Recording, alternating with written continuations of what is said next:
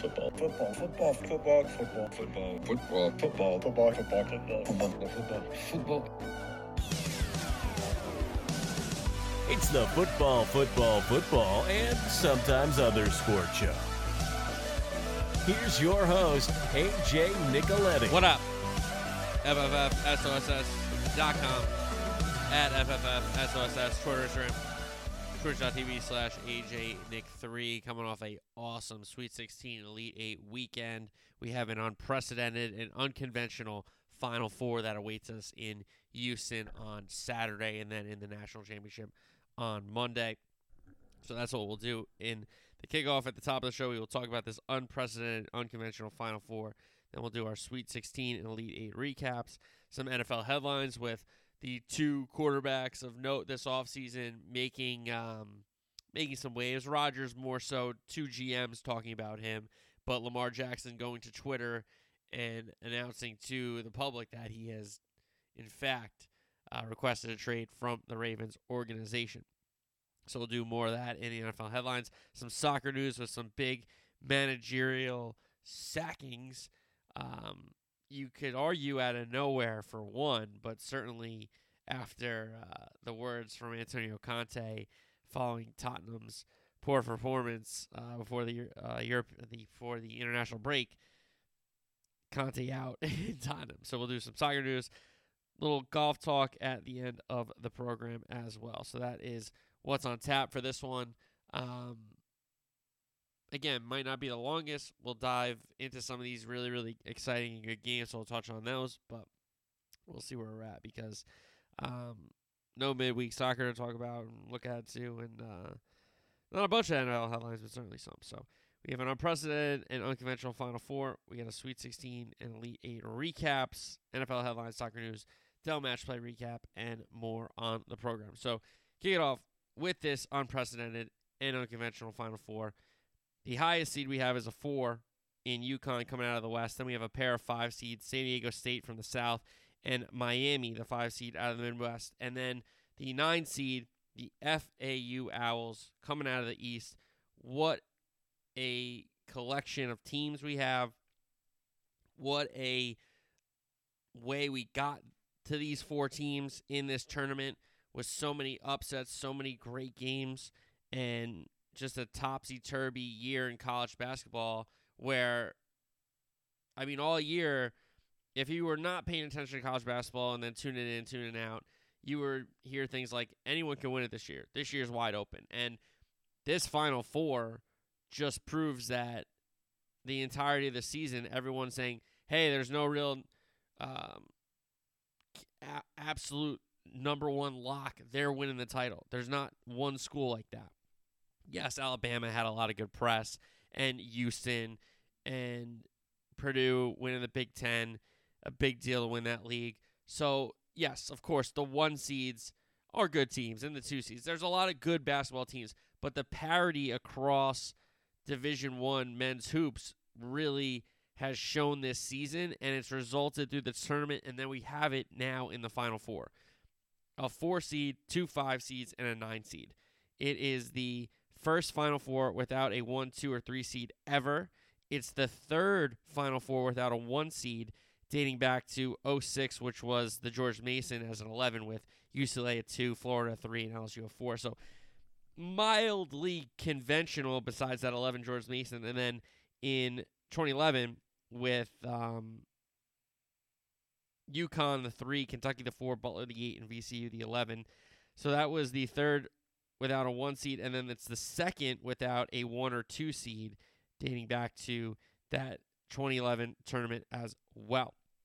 This is also the second highest total of seeds, 23, 4 plus 5 plus 5 plus 9, folks, is only behind 26 in that 2011 Final Four with UConn, Kentucky, Butler, and VCU 3, 4, 8, 11 in that 2011 Final Four, which, UConn won. So there's another little wrinkle. This is the first Final Four since 1970 where 3 schools are making their first appearance with San Diego State, Miami, and FAU. Now, San Diego State had been close. We know Miami going to an Elite Eight last year, getting knocked off, unfortunately, one step away from a Final Four.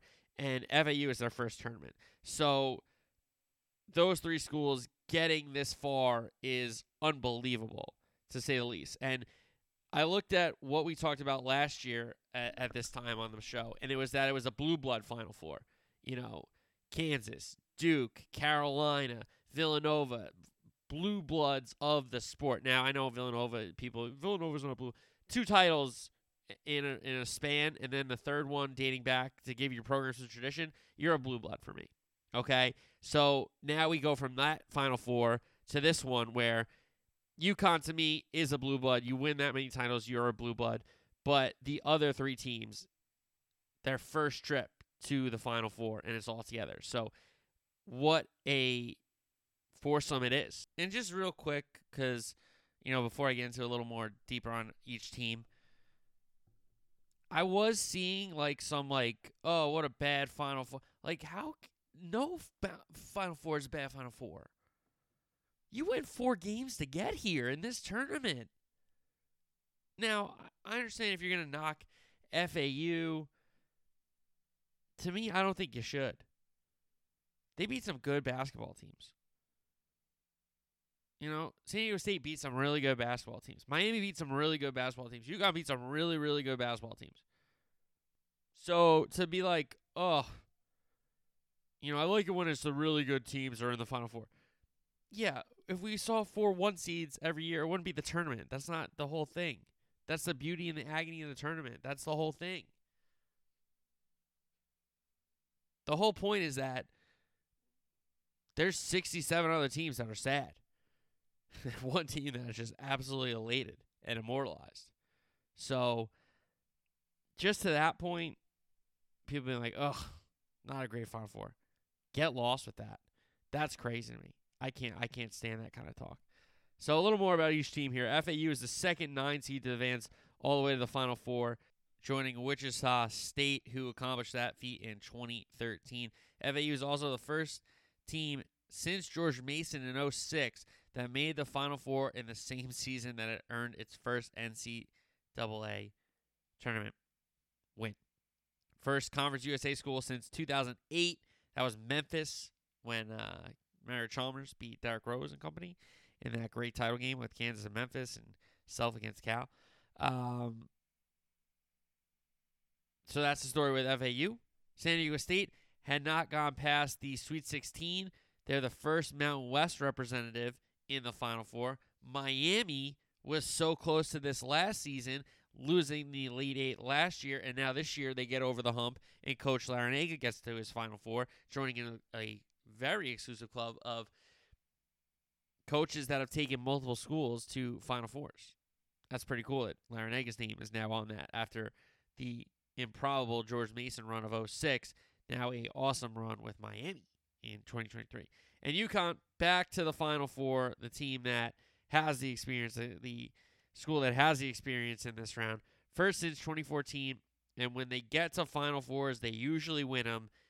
They've gone to the Natty and won them 4 out of the previous 5 Final Four appearances. So we'll do more about these teams on Thursday, of course, when we look ahead to the matchups on Saturday night.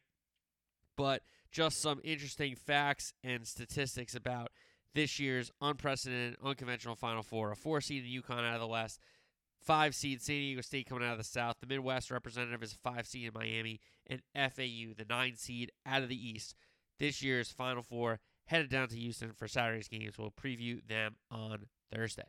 But now let's recap and look back at the Sweet 16. We start in the South with number 5 San Diego State taking on number 1 Bama. Aztecs win it 71-64. Aztecs led it 28-23 at half. A poor shooting performance for the Tide, and the game was certainly played at that San Diego State pace that I was talking about on Thursday's show. Bama did get up 11 after an 8-2 run midway through the second half, but then San Diego State went on their own run, this one a 12-0 run, and kind of kept Alabama at a little bit of an arm's length.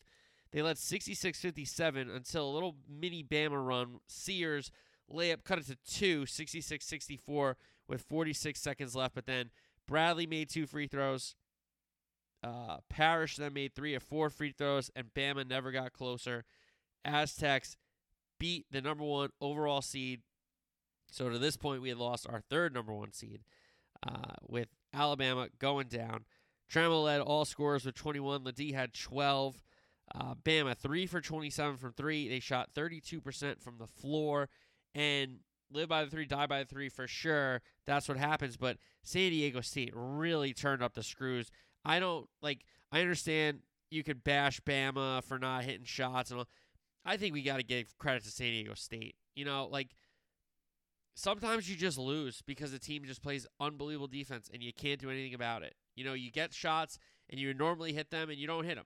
And then you're not believing in yourself and, you're questioning whether you should take jumpers or not. So, I understand that people would, it's Bama. They're the number 1 overall seed. They should, win a championship. That's how it works, right? No, I get what people are saying, but I think we should just give a ton more credit to San Diego State than knock Bama. Bama didn't shoot it. I mean, that's what they do. Sometimes they've grinded those games out and won them. Not often, but this season we've seen them do it. They did it a couple times in the SEC tournament where they didn't shoot it well. We've seen it in this tournament in spurts and spans, but we haven't seen it for an entire game like we did in this San Diego State upset over Bama. Great game. Trammell was awesome. Mid-range jumpers, some deep ones as well. And then from the free throw line, down the stretch, Bradley makes 2 clutch ones. Parrish makes 3 out of 4 and makes it insurmountable for Bama to come back. And Nate Oates grew out of the tournament in the round of 16. Other matchup in the South, it was the 6 seed Creighton going up against the 15 Providence. Creighton wins at 86-75. Creighton led 47-43 at half. It seemed like they were keeping Princeton at arm's length, but Princeton was doing a good job of staying in it. Whenever it got stretched too far, Princeton would get a couple buckets and a couple stops to close the deficit. But a Creighton 9-2 run made it 56-45. Princeton ends up cutting it to 61-52, but then Creighton immediately responded with a 7-0 run of their own, and Princeton never got it closer than 7 the rest of the game. Kalkbrenner had 22. Shireman had 21. 5 threes in that 21 points for Shireman. Alexander had 19. Creighton shot it really well. When they score, they're usually going to win those games. It's what seems to happen with Creighton. So we'll stay in the Sweet 16 because we'll do Elite 8 after. But over to the Midwest now with Houston and Miami, and we just had Bama lose, and then about 15, 20 minutes later, Miami pulled off the upset over number 1 Houston in the Midwest, 89-75. Good first half. Miami led at the break, 42-36, and a 16-5 run between the end of the first half and the start of the second half got Miami in a more of a comfortable lead. But Houston did cut it to 2, but Miami responded with a 16-2 run. The lead ballooned up to 17, and Houston never got it closer than 11 the rest of the game. So they score 75, Houston does, but they give up 89.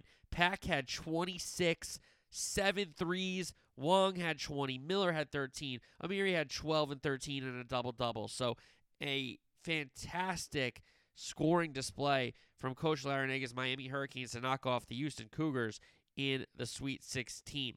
So Miami would await the winner of Xavier and Texas in the Elite 8, and it was Texas who wins this one, 83-71. Disu, we've just lost Willis Reed, unfortunately, but he kind of gave a Willis Reed impersonation with coming out, starting the game banged up. He tries to go, but he can't play, so he gets pulled out. Longhorns started the game up 6-0. Then they had 14-5 lead, and eventually ballooned up to 16, 34-18. Then with Timmy Allen's heave at the buzzer, Texas was up 17, 42-25 at the break. And even though Xavier outscored Texas 46-41 in the second half, the first half deficit was too much to overcome for Sean Miller's Xavier Musketeers. So Texas Longhorns and the interim still at the time, Coach Rodney Terry, get into the Elite 8. Hunter had 19. Carr and Bishop both had 18. Bishop really stepped up in the absence of Disu, who is having a really, really good tournament. Rice off the bench with 16, and Timmy Allen's 11 certainly helped out. So Texas faced off against Miami in the Elite 8. So now we go to the West. Arkansas looking to go to a third straight Elite 8, taking on UConn. UConn just showed more and more what they're made of in this tournament. They win at 88-65. UConn shot it very well, 57% from the floor, 45% from behind the arc. First half featured a 14-0 Huskies run that gave them a 46-29 lead at the break. Lead ballooned all the way up to 62-33 before Arkansas had a 27-second 10-0 run to spark them within a shout of coming back. But then Arkansas never closed the gap. They played a better second half, but UConn shot it too well in the first half, played too well the rest of the game. Hawkins had 24, Sonogo had 18, and the UConn Huskies, again, a dominant performance from Coach Hurley and his staff and the rest of his team. You know, they have a lot of players, and a lot of guys understand their roles, which is really important. You know, Jackson is the glue guy. Newton and Hawkins are the guards. Hawkins scores a little more than Newton, we know. Sonogo is such a big, but you bring in Klingon off the bench to spell him, and he's a great threat. Caravan and Calcaterra know their roles as shooters. Aline off the bench. Like, so many players for this UConn team, and they just show it because Arkansas is a really, really good team. And you know I love the Must Bus, but UConn just shot it so well that Arkansas trying to get it to their pace, it was never going to be at Arkansas's pace. UConn just eliminated that by shooting the ball so well. So give Coach Hurley and the rest of his staff and his UConn Huskies a ton of credit for showing up again in a big spot. Now, they would face Gonzaga, who beat UCLA in a absolute classic. And Gonzaga and UCLA, folks, only play classics. We know most recently with the Jalen Suggs shot to get Gonzaga into the championship against Baylor in that Final Four. And then, of course, the classic with Adam Morrison on the Gonzaga team. Bautista with the catch with Gus Johnson on the call and UCLA surviving that one. But we had a unbelievable game here in the Sweet 16 with these two schools. Unfortunately for UCLA, no Bona the big man. But the Bruins did go on a 15-4 run before the half it ended. So they led 46-33 at the break. But the Zags own about 16-5 run tied the game, and then they got another bucket that gave them a 61-59 lead. It's the same score at the under 8 timeout in the second half. Jaime Jaquez ties the game at 61 with 2 free throws. UCLA went on a field goal-less drought.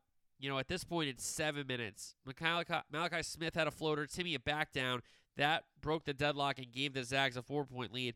Bailey gets bumped, the freshman from UCLA. He only makes 1 free throw, so the Zag lead is 3. Timmy ends up saving a possession with a loose ball. It was a great play by Timmy, hustle play, and it all led to a Strother 3. They were up 6. Mick Cronin calls timeout. Timmy then gets fouled. He misses the first, makes the second, so the lead is up to 7. Still no UCLA field goal to this point. It's around 9 minutes at this point. Malachi Smith for 3. The lead's up to 10. Campbell gets fouled at the rim. He makes 1, misses 2. That's a guy that doesn't miss free throws. So the fact that he did miss a free throw, you knew it was kind of getting to them. UCLA was a little tight. And we know with the injury to Jalen Clark already, with Bona being banged up, UCLA had not a lot of guys that Mick Cronin could go to. So whereas Gonzaga was able to sub in and bring some guys in with fresh legs, UCLA really had to play 5 or 6 guys. That was it. So the drought continues after Campbell gets fouled. He only makes 1. Then he misses a bunny at the rim. Now the field goal drought continues past 11 minutes, and it's ended with a Jaquez and 1. So that brought the Zag lead down to 72-66 with 1:14 to go. Strother gets bumped. He makes both, 74-66. And now here comes UCLA. Singleton fouled, makes both, 74-68. Zags throw it away. Jaquez and 1 makes the free throw. UCLA down 3, 45 seconds left. UCLA ends up fouling in the backcourt to extend the game. Watson makes a free throw. So UCLA down 4. Jaquez another layup. Zags get it in. They're up 2. Get it across half court. Strother calls timeout. So there's 25.8 left. Timmy gets fouled. He misses both. UCLA coming down the other end. It's Bailey, the freshman, a 3-ball, gives UCLA the lead. So they're up by 1, 76-75. 12.4 left. So it's a 14-3 UCLA run overall and a 10-1 run in the last 41 seconds to this point. But here comes Gonzaga, and they have Strother for the deep three over the middle. It's the 21 pitch play that won Villanova a title with Jay Wright and Archie Diacono handing it off to Chris Jenkins. Okay, we had that play in that title game, and now in this Sweet 16 matchup, same play for Gonzaga. Strother buries the three. Gonzaga back up 2. Here comes UCLA. Campbell on the run. He gets stripped by Malachi Smith. UCLA fouls Strother. He misses a free throw, makes the second. So they're up 3, and UCLA throws it into one of the bigs. He gives it to Campbell. Campbell's 1-foot 3 for the tie off the back rim. So he could have had overtime, but Gonzaga with a awesome comeback, some great defense to just come back in the game, get a lead, and then just refuse to lose the game at the end. When UCLA was doing everything in their power, a 14-3 run, a 10-1 run in the last 40 seconds. Like, they were doing everything they could to win that game and have Gonzaga blow it, but credit Gonzaga, credit Mark Few's crew, because they were the ones when the buzzer sounded that had the lead and won the game. Timmy had 36 and 13 in the win. Strother had 16 for UCLA. Jaquez 29, Bailey 19, and Tiger Campbell 14. So UCLA season ends. Gonzaga moves on. All right, to the East, and MSG was the scene for the East Regional. FAU and Tennessee. FAU wins at 62-55. Tennessee was up 27-22, a low-scoring, poorly played first 20 minutes, and it was Tennessee's pace for sure. That punk, he's a bum. He was hitting the golden guy for FAU. What a bum. What an absolute bum that guy is. Last 10 minutes of the second half, though, FAU started hitting their threes.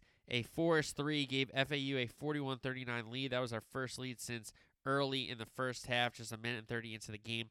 That was part of a 17-2 FAU run in the middle of the second half that put them up 53-43.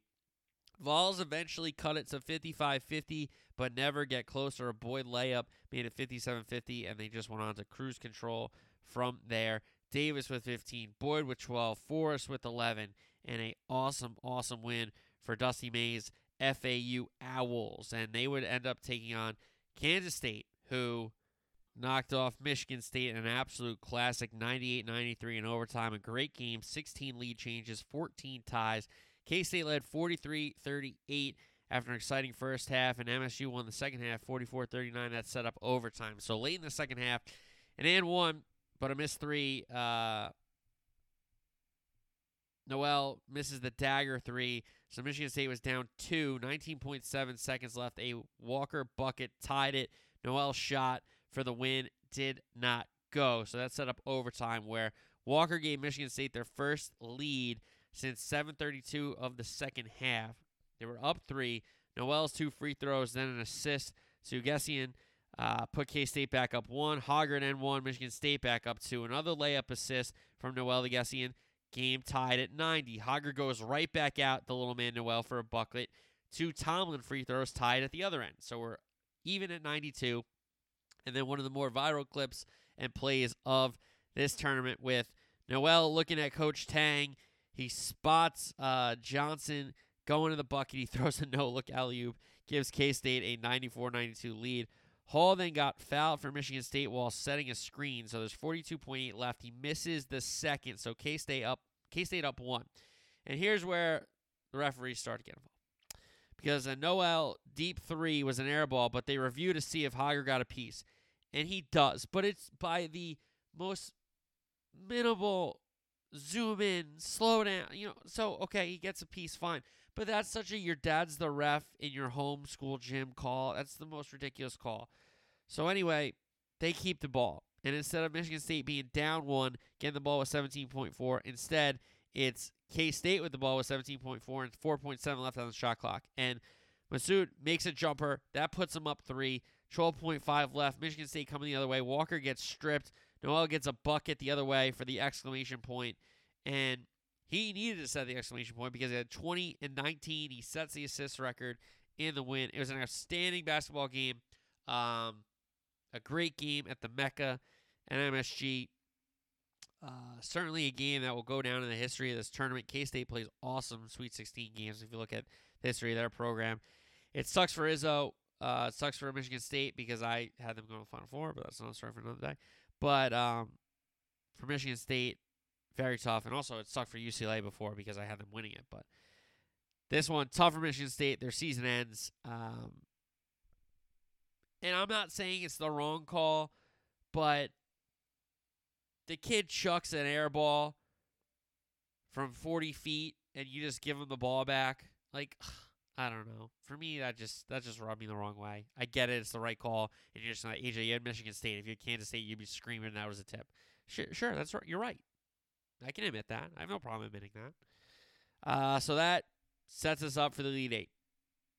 So coming out of the South would be the winner of Creighton, San Diego State, and it was San Diego State who wins it 57-56. Creighton could only muster up 56 points after scoring 86 against Princeton the round before. Neither team had been to the Elite Eight, let alone a Final Four. Creighton did shoot it well in the first half. They had a 33-28 lead at the break, but the second half started with the San Diego State run, 6-0 run that gave them their first lead since 5-4 early. The sixth lead change of the game was a San Diego State bucket, giving them a 1-point 46-45 lead. Kaluma tied the game at 46 with one free throw. They had 3 points in 7 minutes. Creighton did. An erupt jumper gave San Diego State a 2-point lead at the under 4. He makes another jumper on the other side of the timeout. That was the largest Aztec lead of the day, but back-to-back Kalkbrenner buckets tie it for Creighton. They had a jump ball in between that they had possession of, so that was big. So, tied at 54. Mensah has a pull-up jumper. He hits it, 56-54. Nembhard coming the other way. He got hurt in the game. He came back in, so showed some toughness, but his effort gets tipped at the rim. San Diego State ball. Trammell takes a three, no good. Alexander comes down the other way for Creighton. He misses. So 33.7 left. San Diego State called timeout with the ball. He had to call another timeout to avoid a turnover, but then they inbound it. The lob pass goes straight to Shireman. He lays it up. Game tie just like that. So down comes San Diego State. Creighton had a foul to give. They fouled. So you have 6.7 seconds left. Trammell drives it,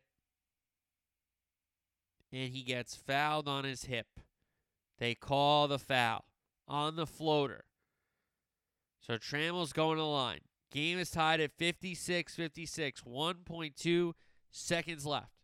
And the referee called the foul. Now, if we want to have an argument, was it a foul? Yes, it was a foul. On his hip, that's a foul.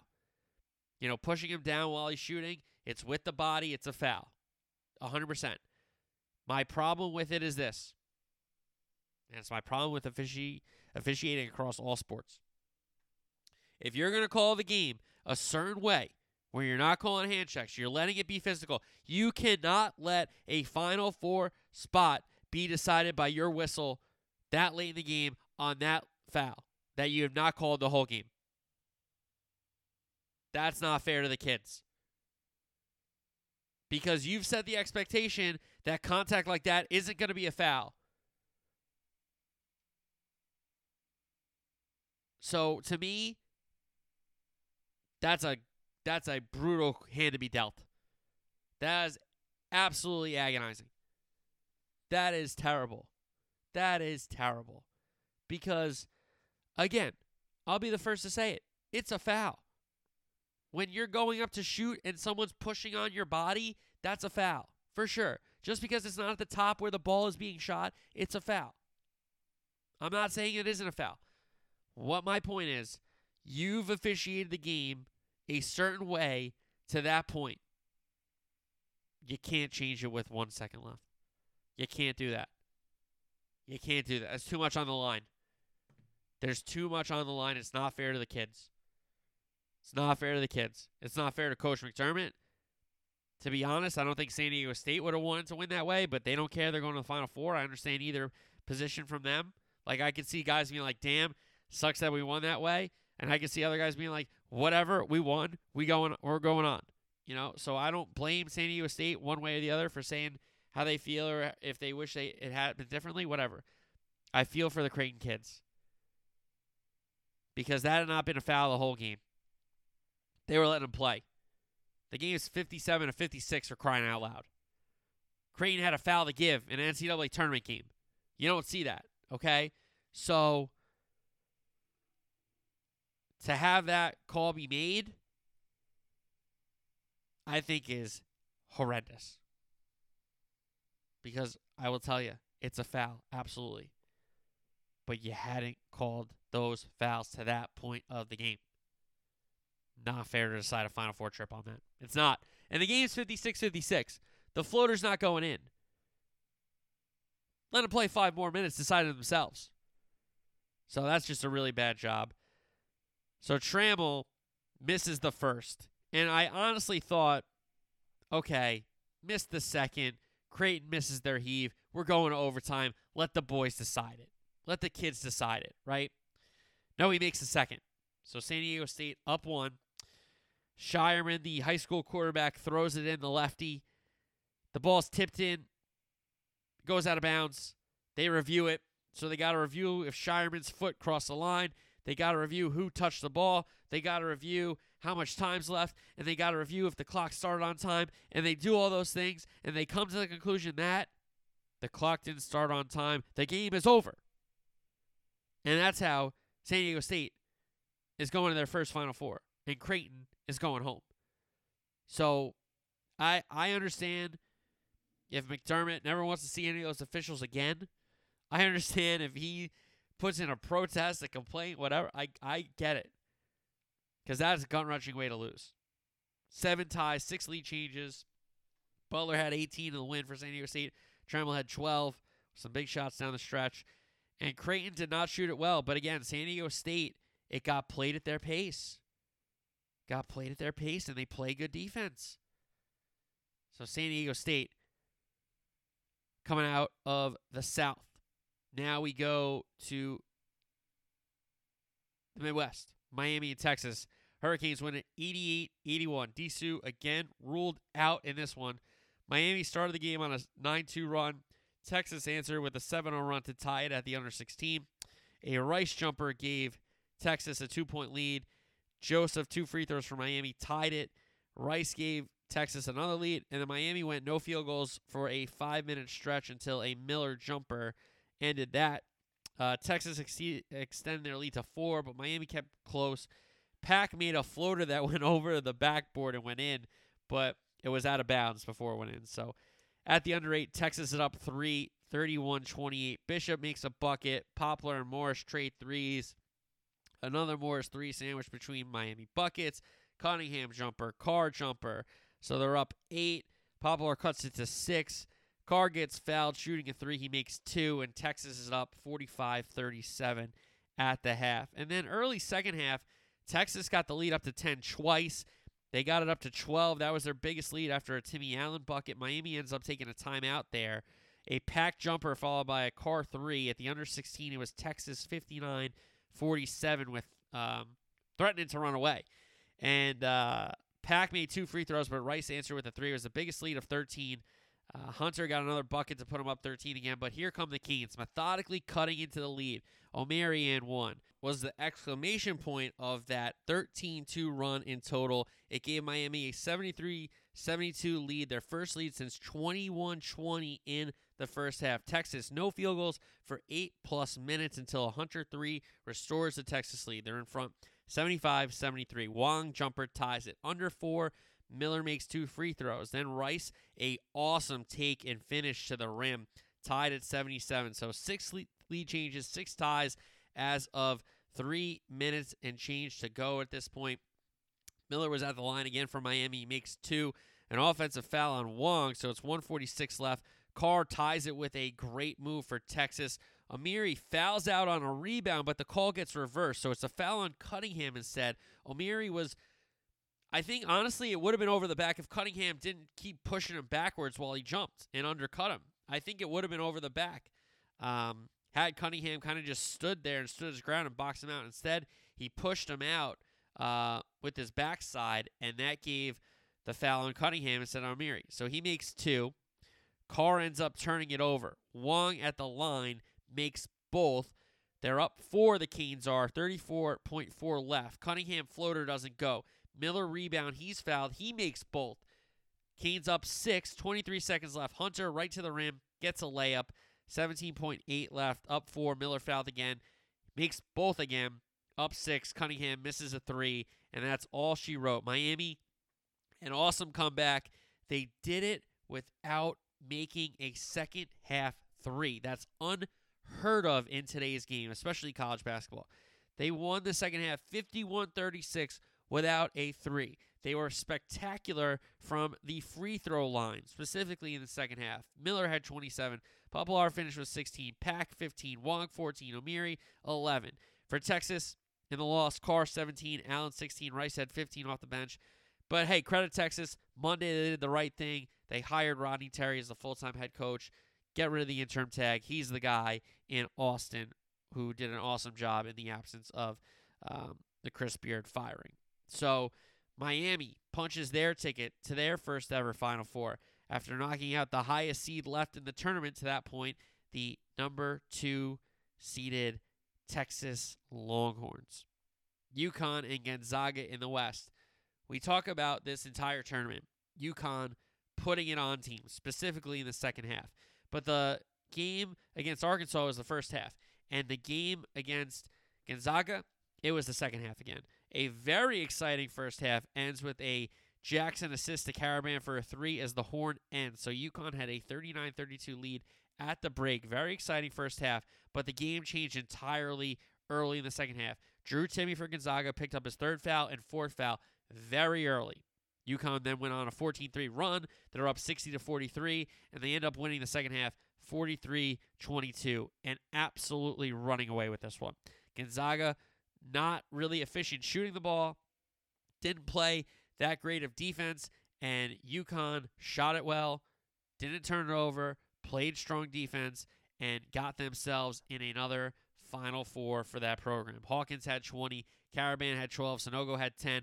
They scored 82. A lot of guys chipped in with the scoring. They assist on buckets. They share the ball. They play good defense. The UConn Huskies going to another Final Four. Back to the biggest stage in college basketball with a win over Gonzaga, the 4 seed, over the 3 seed in the West. And then our last spot here, Kansas State and FAU in the East. FAU wins it 79-76.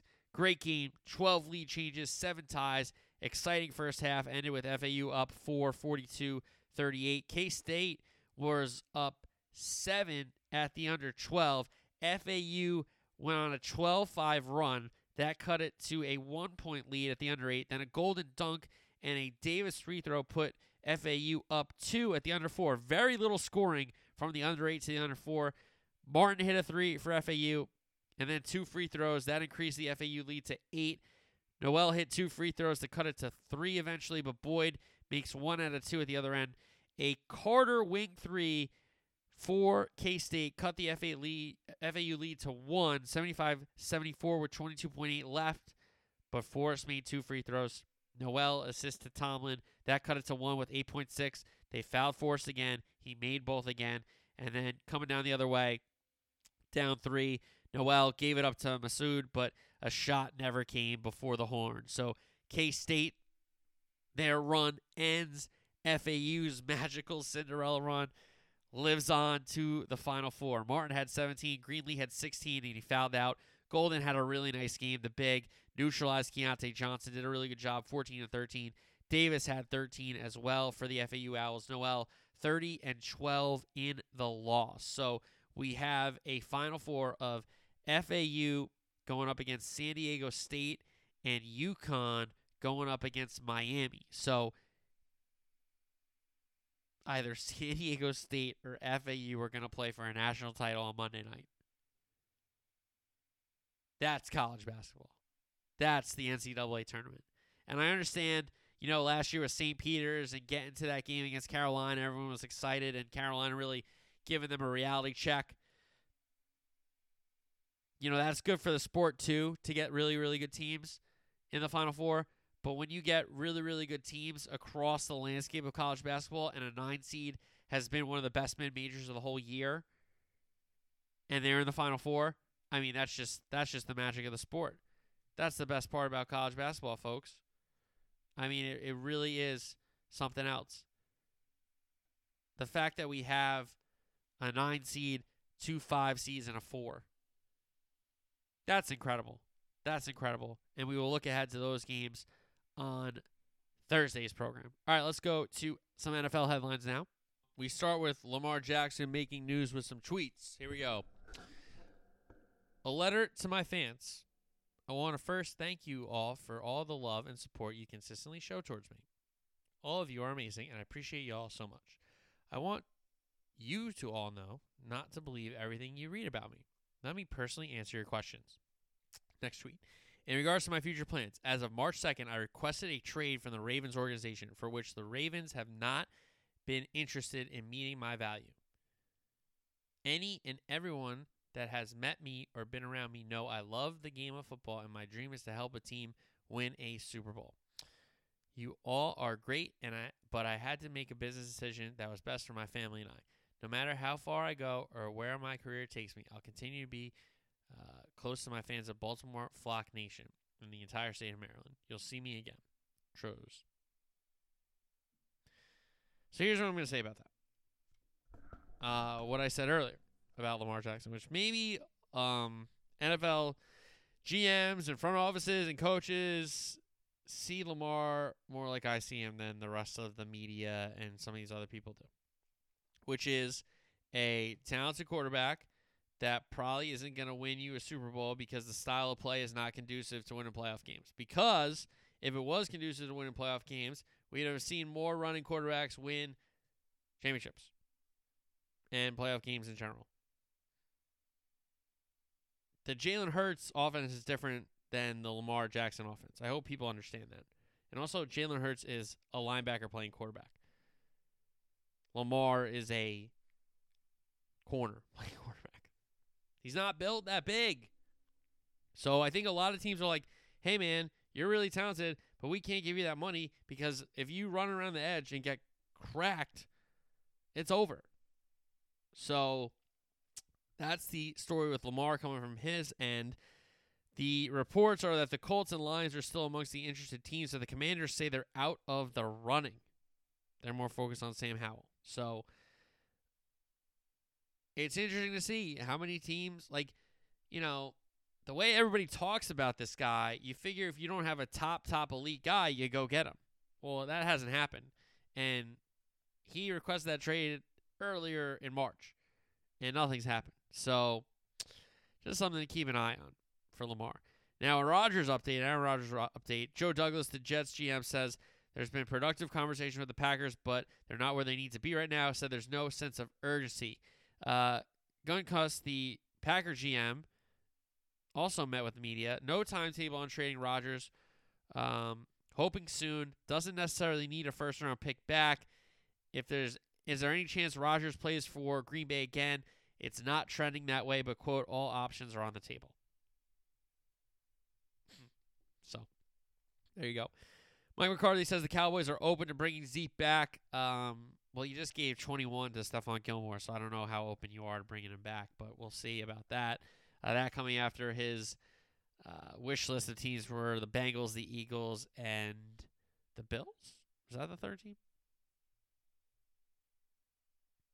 Sean Payton announces the Broncos are not trading Jerry Jeudy or Courtland Sutton. They want to keep their weapons for Russell Wilson. Speaking of more receivers, the Panthers have signed DJ Shark to go with Adam Thielen and, of course, the quarterback they pick at the number 1 overall pick. Bobby Wagner signs for the Seahawks for a second stint. And we have the NFL is going to look at punting plays, trying to make them more safer and have them be less penalized because they are the most dangerous play after they got rid of the kickoff stuff and the most penalized play, which they want to either they're going to say no double teams on the gunners. They're going to say gunners have to line up inside the numbers, I'm sure. They're going to say that the punting team can't move until the punt's kicked or something. So they're going to experiment with this rule eventually. I don't know if it's going to be in play for this season. Maybe they do something with it in preseason and experiment with it, and then in next season they go forward with it. But they're looking at punt plays. They're looking at kickoff plays. They're trying to do a lot of things. All right, footy. Antonio Conte sacked at Tottenham. Delaney's going to take over. Interesting note here for Tottenham. Since sacking Andre Villas-Boas in 2013, Tottenham have paid a total of £55 million in sacking managers.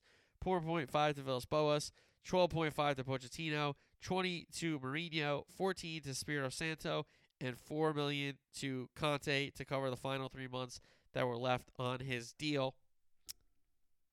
You know, I told you when I saw those Conte quotes last week that he was basically saying, please sack me. I'm done with this. Get me out of here. I can't take it anymore. And it makes a lot of sense because, you know, you could see he hasn't gotten all the targets he's wanted.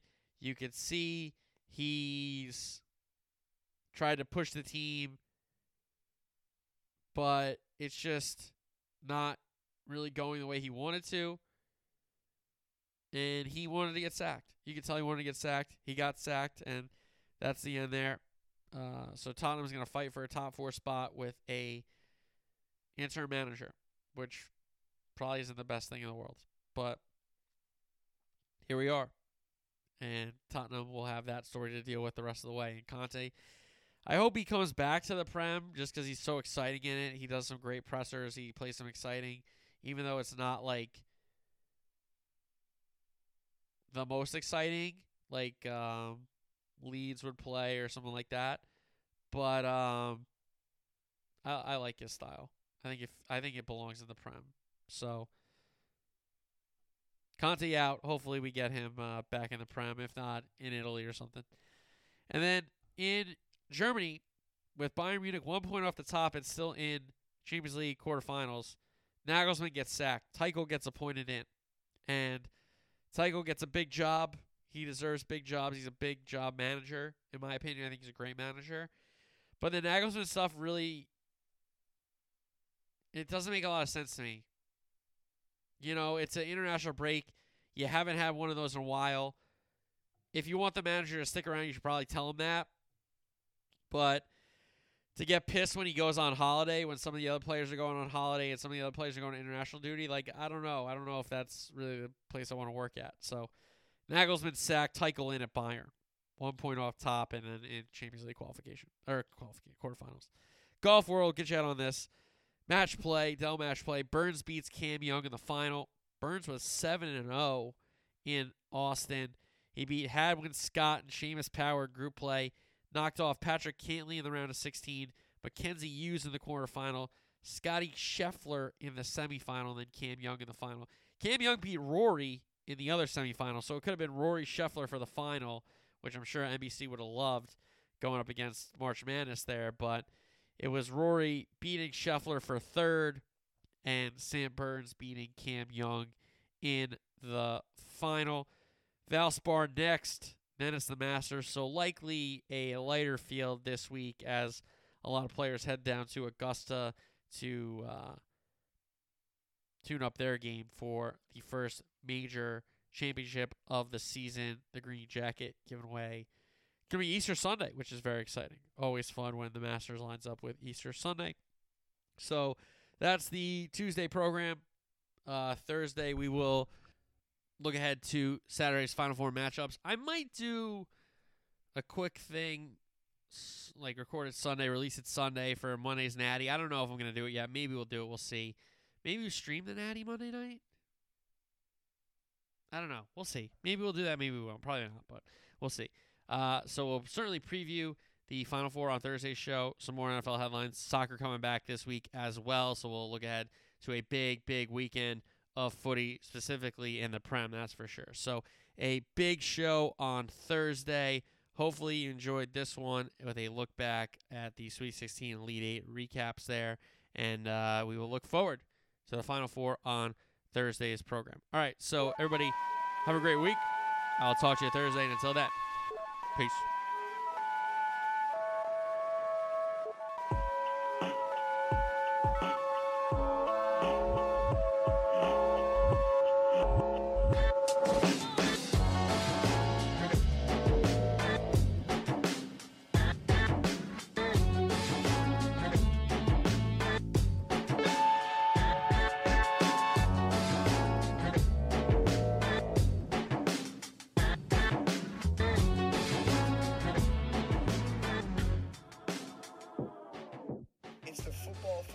football, and sometimes other sports show. That's the name of it. Guys, check out his podcast. That sounds like my kind of podcast. Football, and sometimes other sports show. Sounds like me.